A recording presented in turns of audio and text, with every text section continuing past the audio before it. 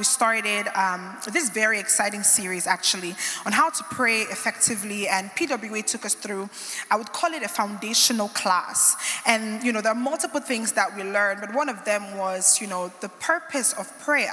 Why do we pray, right? And he enumerated three purpose. The first one, and to me which is the most important, is to build an ongoing dynamic relationship with God.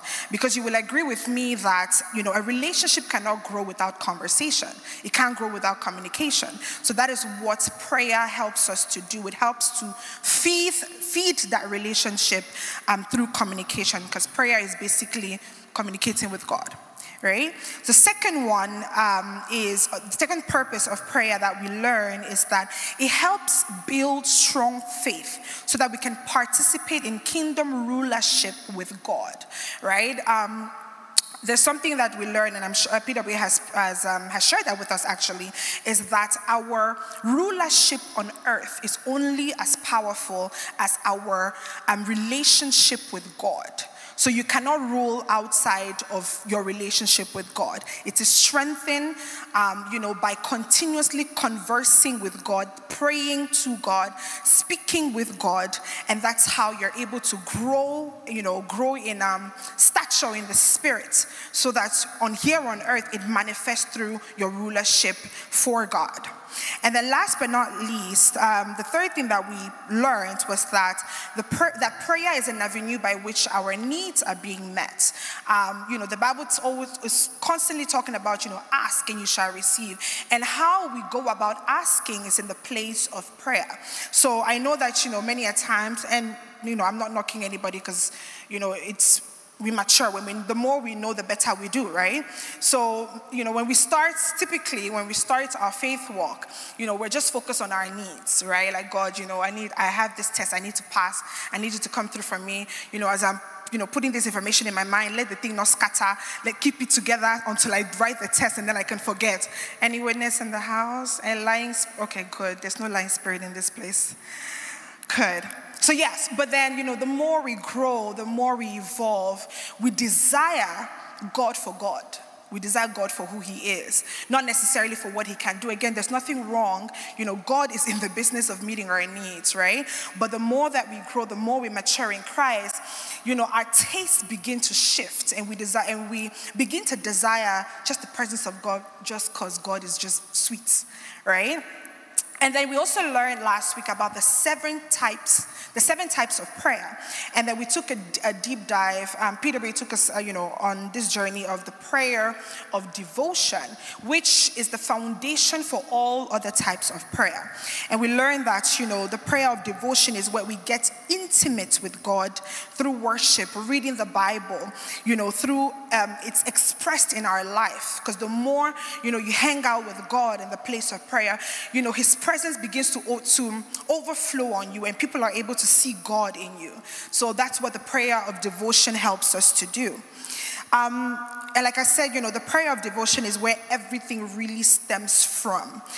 Because in the kingdom of God, it is those who know their God that will be strong and they will do exploits. So it's in the knowing your God that you get the strength that manifests in exploits here on earth. So that's why, the prayer of devotion is so fundamental. So today, by the help of the Holy Spirit, we're going to take a look at the second type of prayer, which is the prayer of agreement. So what is the prayer of agreement? So the prayer of agreement is when, we pray to God in one accord with a person or group of people concerning a specific situation. The Bible is full of examples, of two or more people coming together, agreeing in the place of prayer over concerning a situation, and there is tangible results. Right? So as we explore this topic, I want us to look at our anchor scriptures, which is in Matthew 18, verses 19 and 20, and Acts 1, verse 14. So just as an FYI, today we're going to read a lot of scriptures, right? Because there cannot be transformation without the word of God, right?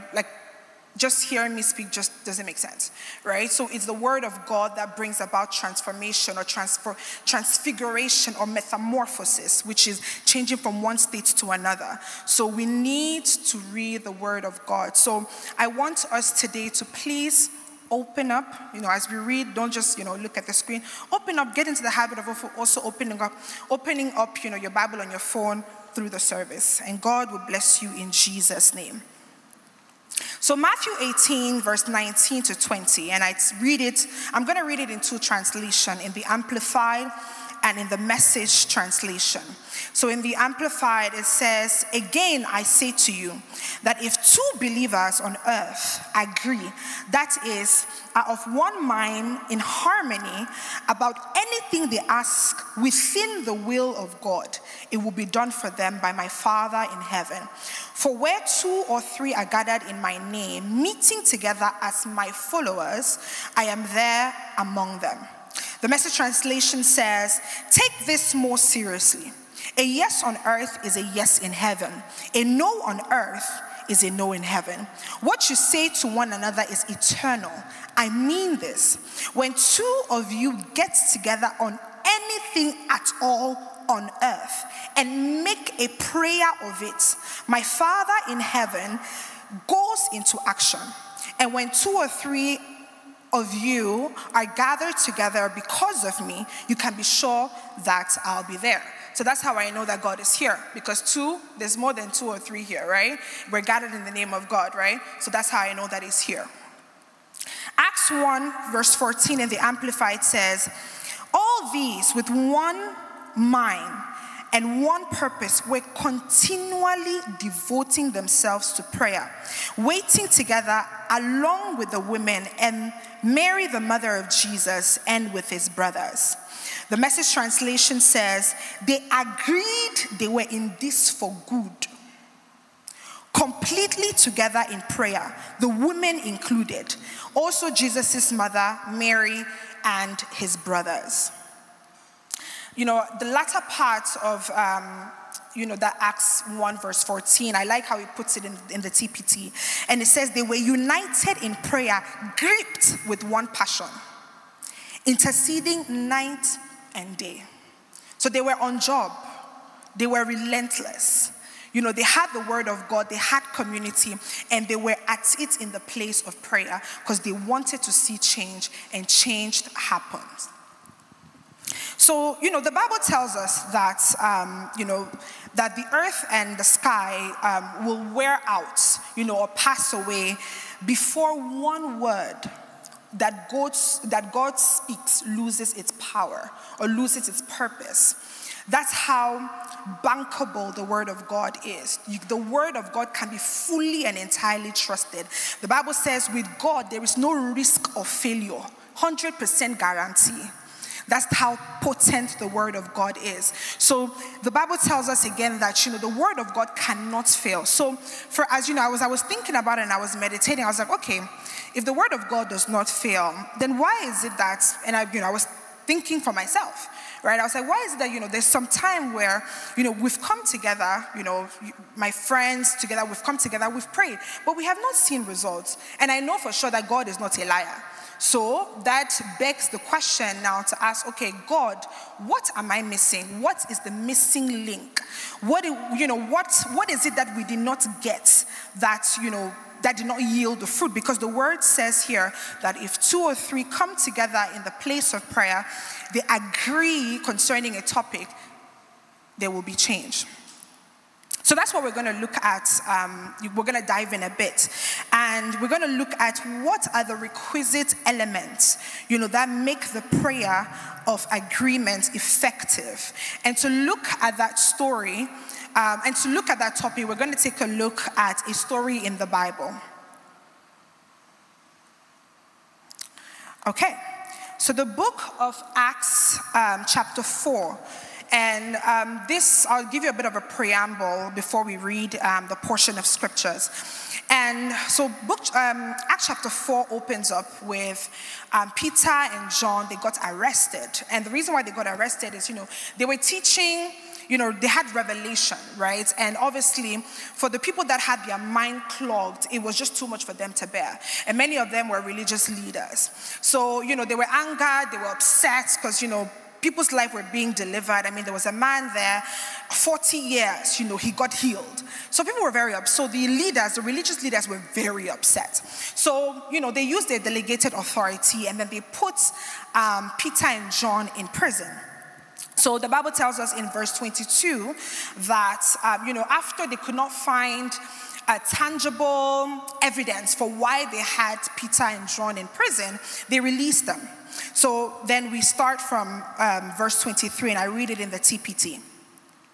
And it says, as soon as they were released from custody, Peter and John went to the other believers and explained all that had happened with the high priest and the elders.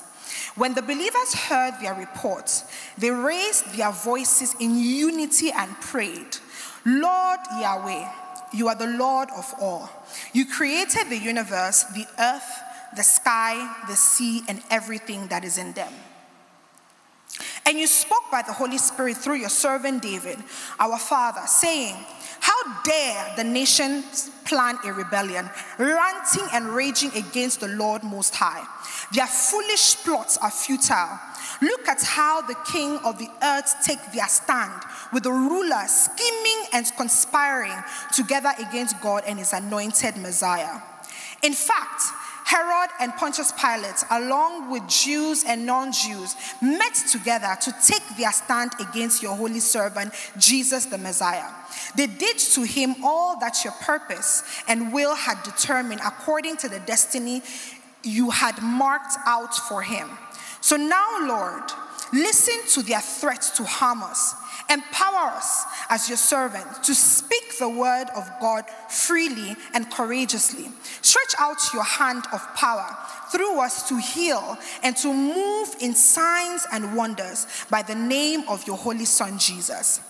As they prayed, the earth shook beneath them, causing the building they were in to tremble. Each one of them was filled with the Holy Spirit, and they proclaimed the word of God with unrestrained boldness. All the believers were in one mind and heart. Selfishness was not a part of their community, for they shared everything they had with one another. So there's something very unique about this particular set of believers in the portion of scriptures that we read. The Bible tells us in verse 23 that, as soon as Peter and John were released, they went directly to the other believers, and they explained everything that had happened to them.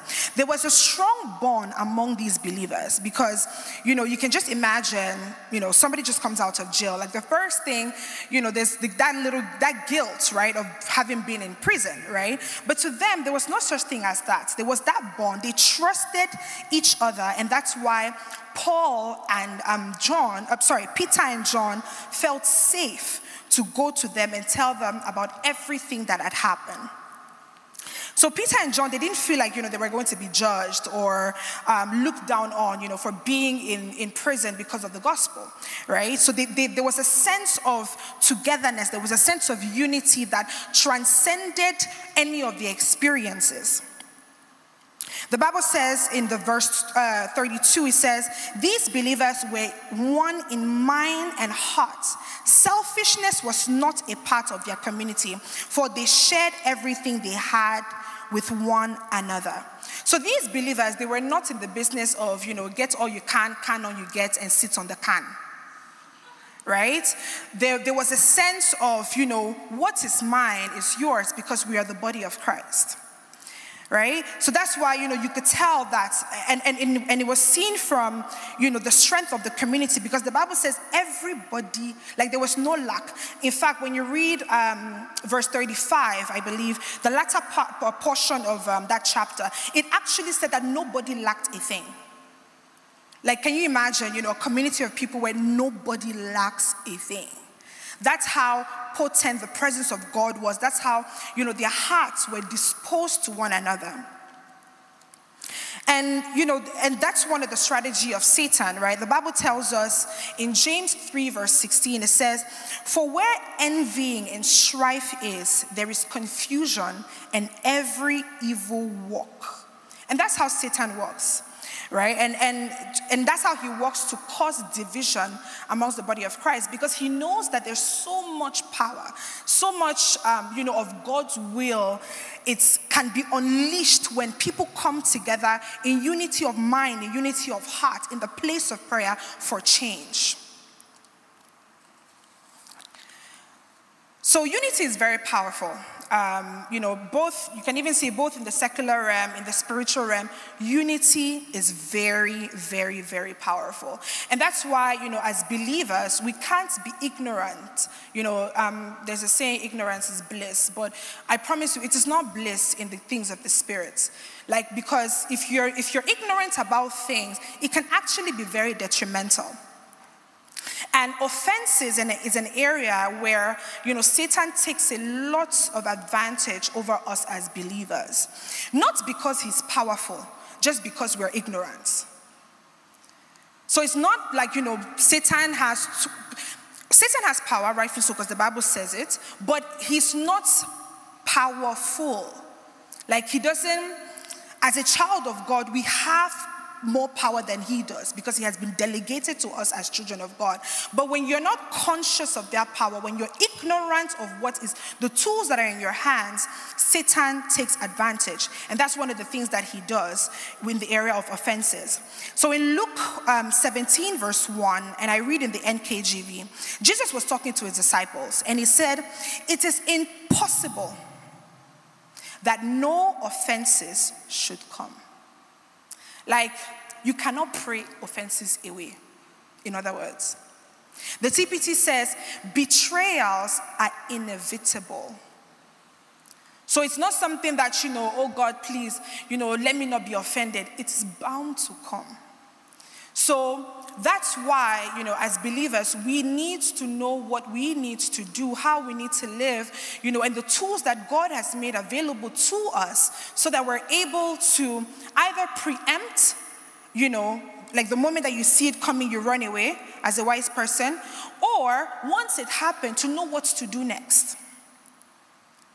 And, and the reason why it is inevitable, because, we live on this side of eternity, right? It's a fallen world, so it's bound to happen. It's not something that you can pray away. When we get to heaven, by the grace of God, there's no offenses there. Everybody, we're just singing and celebrating God, right? So with that being said, before I even move on to what I want to say, just think about it. Jesus, being fully God, fully man, he got betrayed. So you and I, we're not fully, you get what I mean? It's bound to happen, right? So, and I'm going to explain what offenses does, the mechanism of Satan, when it comes to that. So the thing with offenses and betrayal is that at the core, it attacks our hearts.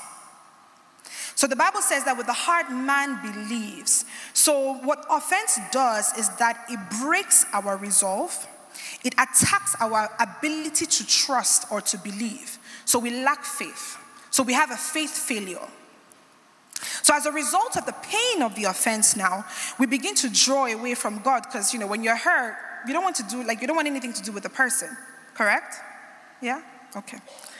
So, so what Satan does is that, with the pain, now you begin to withdraw. And then he starts speaking multiple things in your mind. Oh, it's even true, she's like that, or he's like that. But all of that is Satan speaking. Because Satan is aware that, the moment there is a crack in the body of Christ, he infiltrates. So, so when that divide then happens, the pain of the offense now, it restricts the believers from coming together and, agreeing here on earth in the place of prayer, so that our Father in heaven can move into action.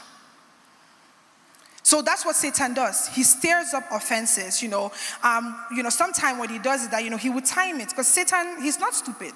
I must admit, he's not stupid. So what he does is that, maybe you've had a long day, you're a bit tired, on a normal day, this thing will not even offend you. But because, you're kind of like predisposed to it, you're a bit tired, you've had a long day. So somebody maybe just says something at that point, you feel like the person is being insensitive, and all of a sudden you just hold it to your chest. That's Satan. That is Satan.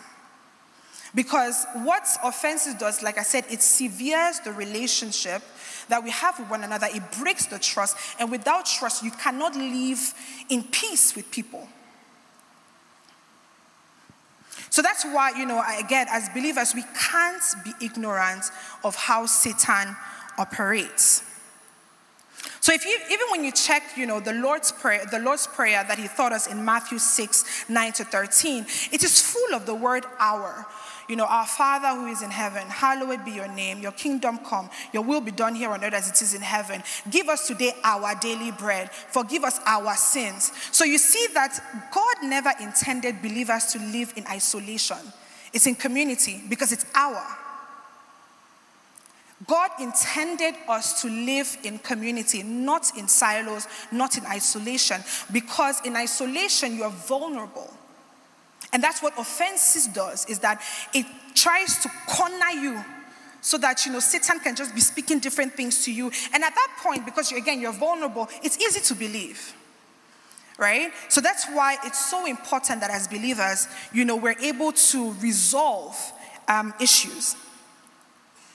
So seeing that you cannot pray offenses away, again, as I was meditating, I was thinking, okay, so I can't pray offenses away. So then how can I, for lack of a better word, preempt it? And what I mean by preempt it is, what are the things that I can do before the offense even happens? And then I was not thinking about it another way, is what are the things that I can do after the offense happens? So we're going to take a look at pre. We're going to read Proverbs 1, verse 1-3 in the TPT. And it says, "Here are kingdom revelations, words to live by, and words of wisdom given to empower you to reign in life, written as Proverbs by Israel King Solomon, David's son. Within these sayings will be found the revelation of wisdom and the impartation of spiritual understanding. Use them as keys to unlock the treasures of true knowledge. Those who cling to these words will receive discipline to demonstrate wisdom in every relationship and to choose what is right, just, and fair."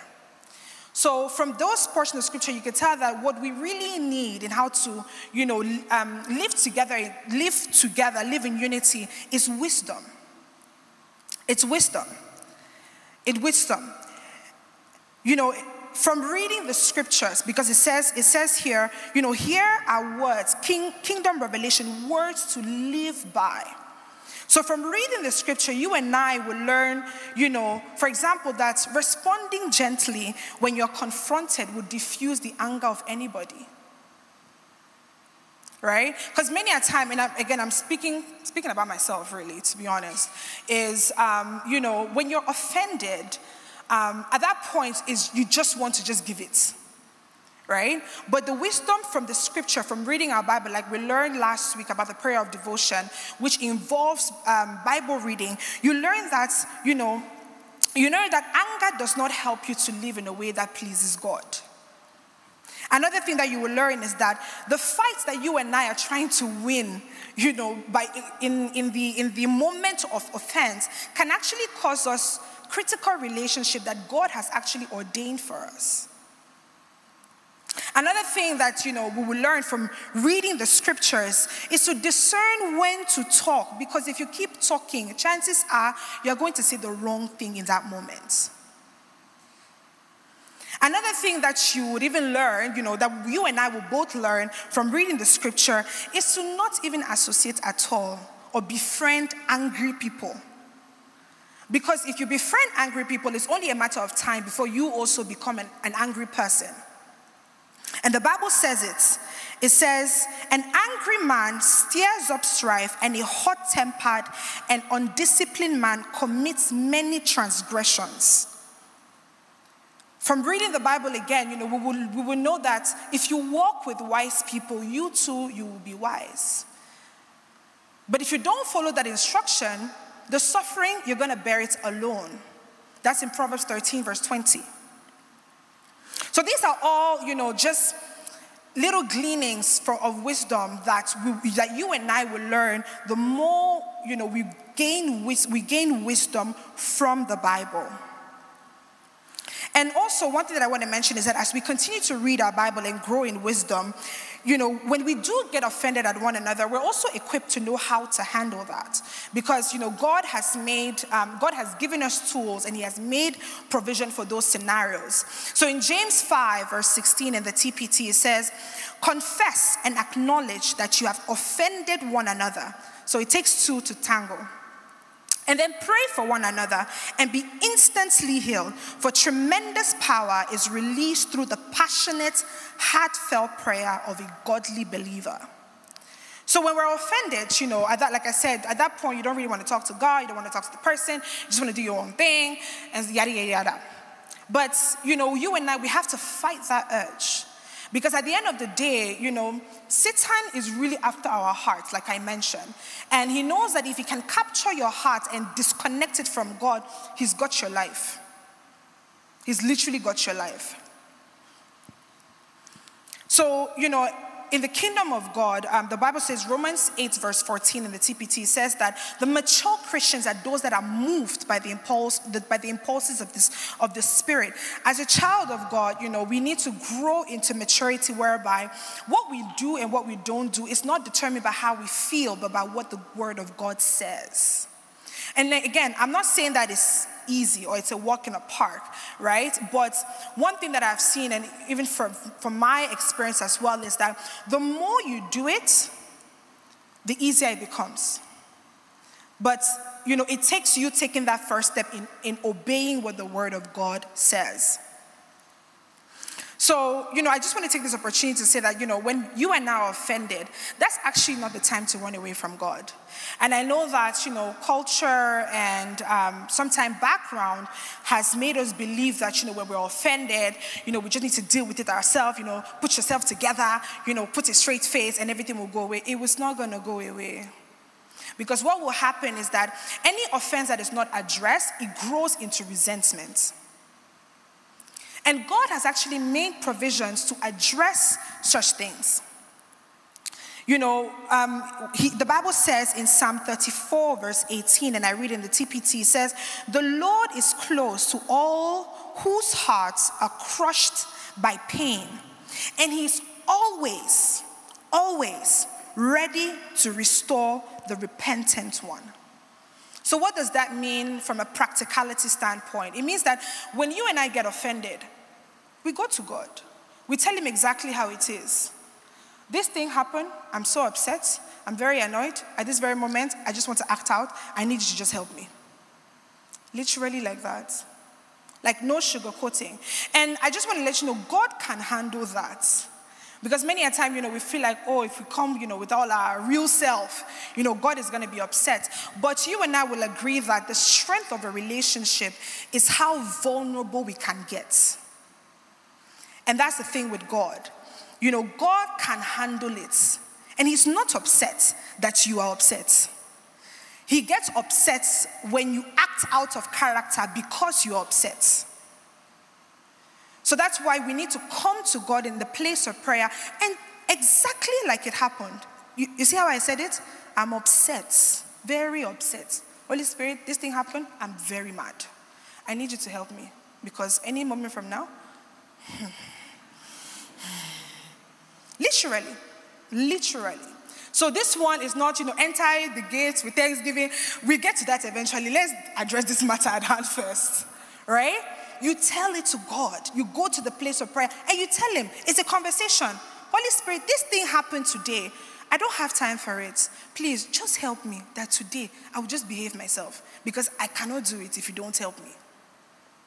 And, the more you do it, like you will start to see how the Holy Spirit just walks in you. Either he will, make you forget what has happened. Even when you see the person, you don't even remember what has even happened. Or, he will heal your heart. But that's what, the Bible said, that he is close to the heart that have been crushed by pain. And he's always ready to restore the repentant one. And what is repentant? Repentant is turning direction, right? Is, you were about to do the bad thing, but you just turn and look to God. I'm like, okay, Holy Spirit, I need your help. That is repentance. And, like I said, God can handle it. He's not upset because you are upset. He gets upset when you act out of character, when you get upset. There's a nuance there. Because obviously, we're made flesh and blood. Like I said, we're on this part of eternity, right? And you can't pray offenses away. So God has made this provision to be able to handle that so that we're able, to look at each other and, when I hear that, oh, something has happened, or somebody hear that something has happened to me, they can come, togetherness in one heart to pray so that things might change here on earth. The second lesson that, we learn is that, godly unity is very beautiful, because what happens when, there's godly unity, people actually care and they are willing to pay the price, for what it requires to find solutions. They are actually willing. In the story that we read in Acts chapter 4, the Bible tells us that in verse 24, that when the believers heard the report from Peter and John about what they had gone through, they were immediately moved to action. They raised their voices in unity and prayed to the same God they all served. They didn't tell Peter, oh, my thoughts and my prayers are with you. I don't even know what that means, to be honest. How does that work? My thoughts and prayers are with you. And you and I both know that when people say that, they don't really, they don't pray. We both know that they don't pray. It is well. So, in this scenario, what the other believers did is that, they took the matter like it was their own. Because the Bible says as soon as they heard it, so it was as if they were even waiting, to just move into action. They joined together in unity, started praying, started interceding in the place of prayer so that God will move on their behalf. Like I said, they didn't have that mentality of, what happens to you happens to you. They had a mentality of, if it's happening to you, it is happening to all of us because we are body of Christ. Because we are the body of Christ. Even when you read how they prayed in verse 29 and 30, it says, so now, Lord, listen to their threats to harm us. Empower us as your servant to speak the word freely and courageously. Stretch out your hand of power through us to heal and to move in signs and wonders by the name of your holy son, Jesus. And mind you, it was Peter and John that went to jail. It wasn't us. But to them, if you attack one of us, you're attacking all of us. There was a sense of community. There was a sense of, like I said, what happens to you, it happens to me as well. And the Bible tells us, Philippians 2 verse 3 to 4, and I read in the TPT, says, be free from pride-filled opinions, for they will only harm your cherished unity. Don't allow self-promotion to hide in your hearts, but in authentic humility, put others first and view others as more important than yourself. Abandon every display of selfishness. Possess a greater concern for what matters to others instead of your own interest. You see, the love and the compassion that they had for Peter and John moved their hearts to their knees. It moved their hearts to take a posture of prayer, to ask God to intervene. So when we're moved with compassion, and genuine compassion, because to be honest, the word compassion actually means that you're moved to the point that you have to take an action. It's not just, I feel for her. Okay, you feel for her. What has happened? Right? It takes more than just feeling for the person. So that's what compassion is. It actually moves your heart to act. So it doesn't leave you static. Compassion is such a powerful force that actually moves people to take a step or to take an action that is going to benefit somebody else. And that's what we see here.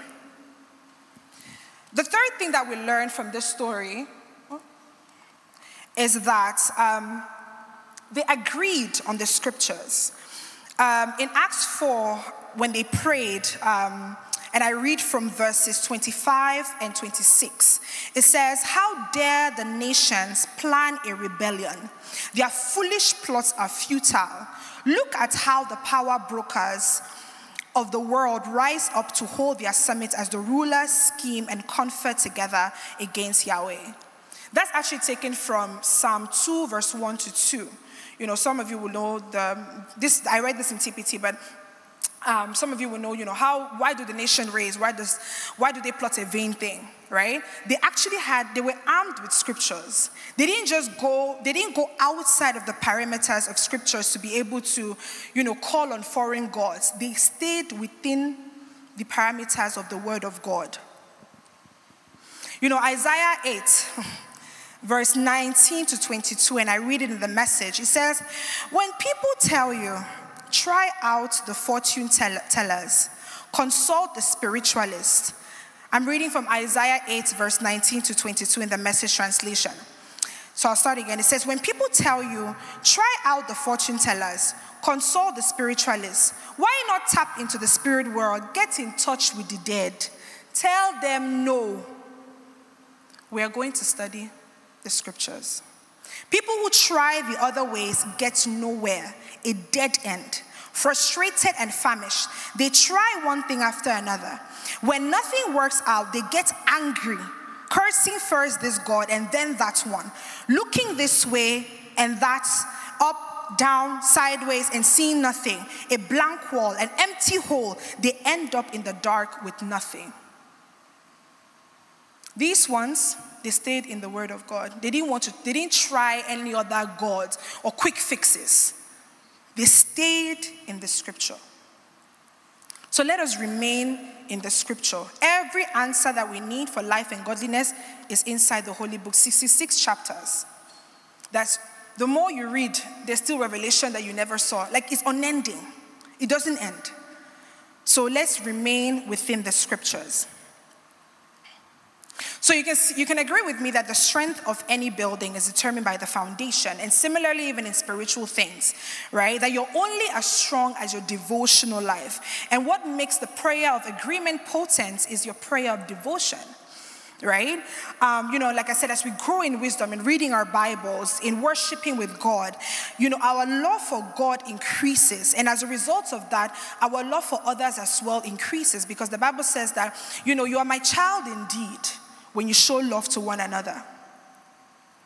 And that is a critical element in seeing answered prayers, when we come together in prayers of agreement.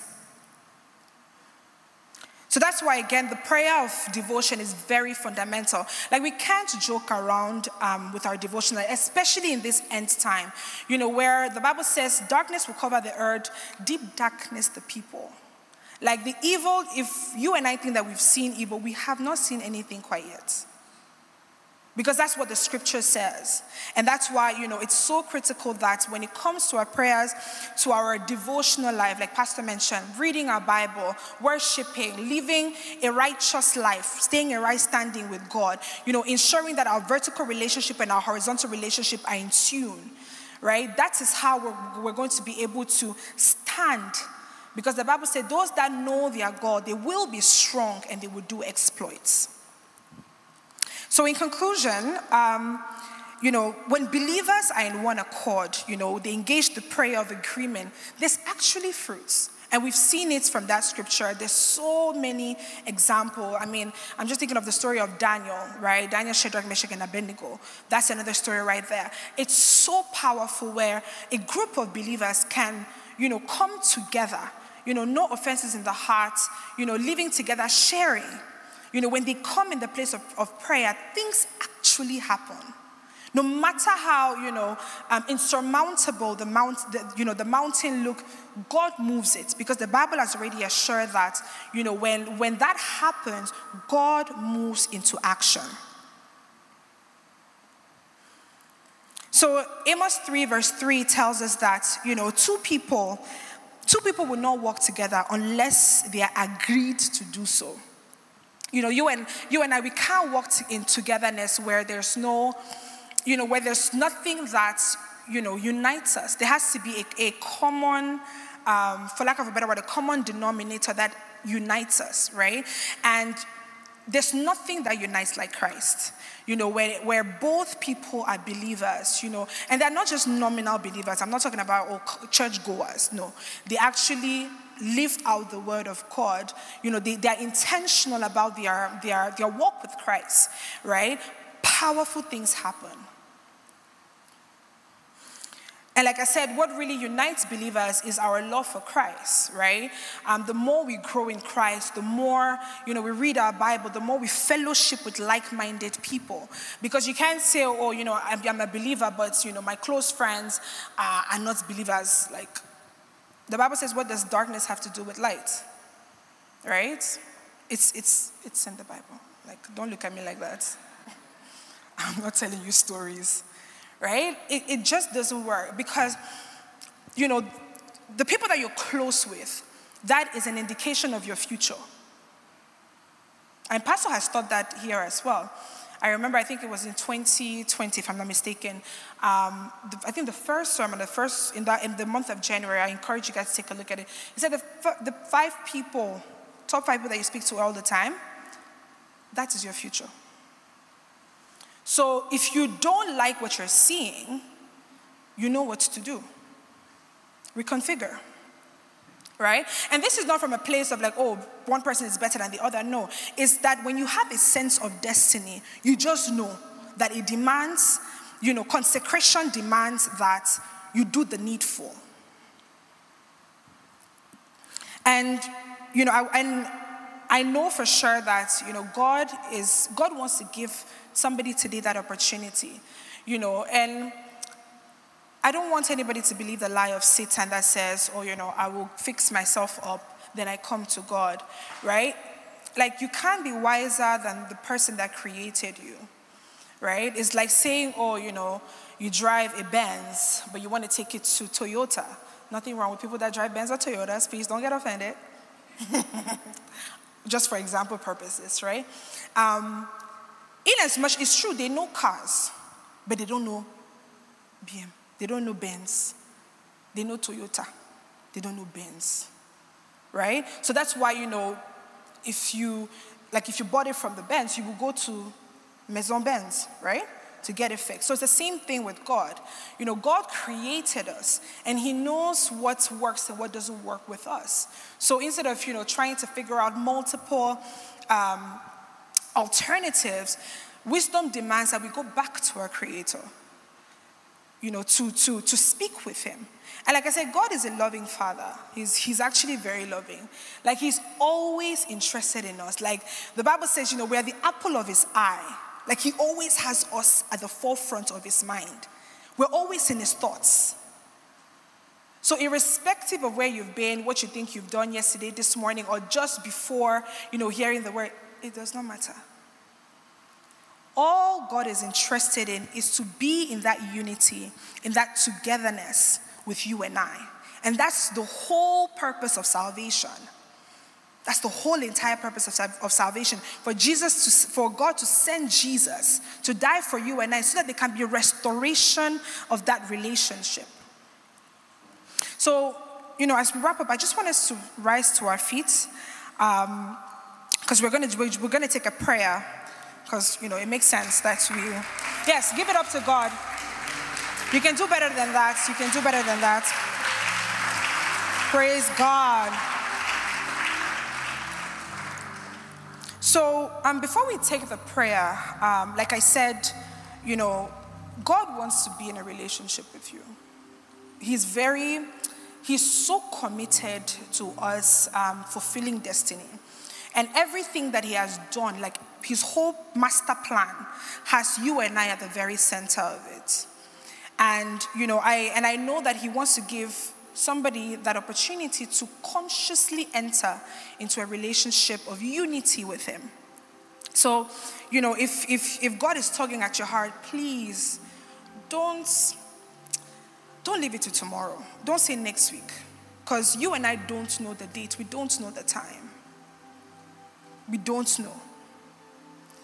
But what you know is this very moment, that God is giving, one of us that opportunity to enter into a relationship with him. So if you want to do that, and if you feel like, okay, you know what, I haven't really been connecting with God for X or Y reason, no issues. God is also here for that. Because like I said, the whole entirety of his plan is you and I. Like, we're literally at the very middle, and God has just created everything to work together for us. So with that being said, if you want to give your life to Christ today, just please repeat after me and say, Lord Jesus, I believe you died for me. And on the third day, you rose from the dead. Come into my heart, Lord Jesus. Take away my sin and give me the grace to live a life that is pleasing to you. Amen. Please, can we give it up to our brothers and sisters that have come home? Hallelujah. So you're going to see just behind me, you can either text save to that number. And really what we want to do is we want to, again, like I said, God created all of us to live in community. And the whole purpose of this is so that, we can fellowship with you. We can answer any question that you have. And we also have like a nice little package that we want to give you to continue your journey with Christ. Amen. So please, you want to just text save to that number, and then the team will take it up from there. All right. So like I said, I want us to take a prayer. And I'm going to read from Ephesians 3:14 to 19 in the Message translation. And it says, my response is to get down on my knees before the Father. So Ephesians 3:14 to 19 in the Message translation. And it says, my response is to get down on my knees before the Father, this magnificent Father who parcels out all heaven and earth. I ask him to strengthen you by his Spirit, not a brute strength, but a glorious inner strength, that Christ will live in you as you open the door and invite him in. I ask him that with both feet planted firmly on love, you'll be able to take in with all followers of Jesus the extravagant dimensions of Christ's love. Reach out and experience the breadth, test its length, plumb the depths, rise to the heights, live full lives, full in the fullness of God. So what I want us to ask God, this afternoon as we enter into the new week, is that God will give each and every one of us an experience, a brand new experience of his love. Because that's where it all starts from. That God, this week, and the prayer is simple, Father, this week I want to experience your love in a brand new light. Lord, we ask in the name of Jesus that this particular week, as we're entering into it, that Lord, we will experience that it won't just be head knowledge, but that it will be heart knowledge, because we'll be able to testify that, I have tasted and seen that the Lord is good. Father, Lord, that this particular week, let it be a turnaround for us, that we will grow in your love. It will be deepened, as your word says, that, that our feet will be planted firmly on love in the name of Jesus.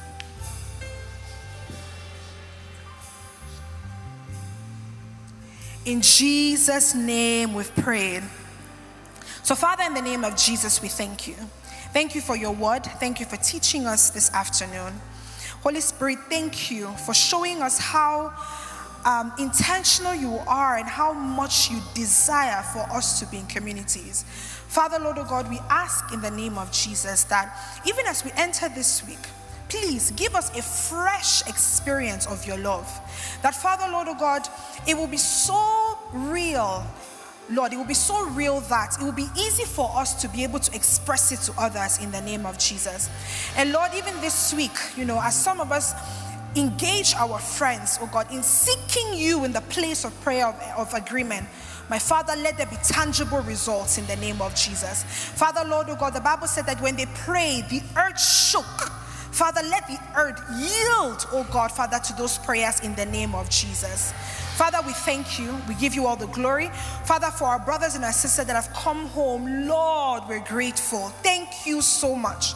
We ask, Holy Spirit, that you will establish them in your kingdom, oh God. And that, Father, being a loving dad as you are, that, Lord, oh God, this week you will give them a special gift in the mighty name of Jesus. Thank you, Spirit of the living God. We give you all the glory. In Jesus' name we have prayed. Amen. Hallelujah.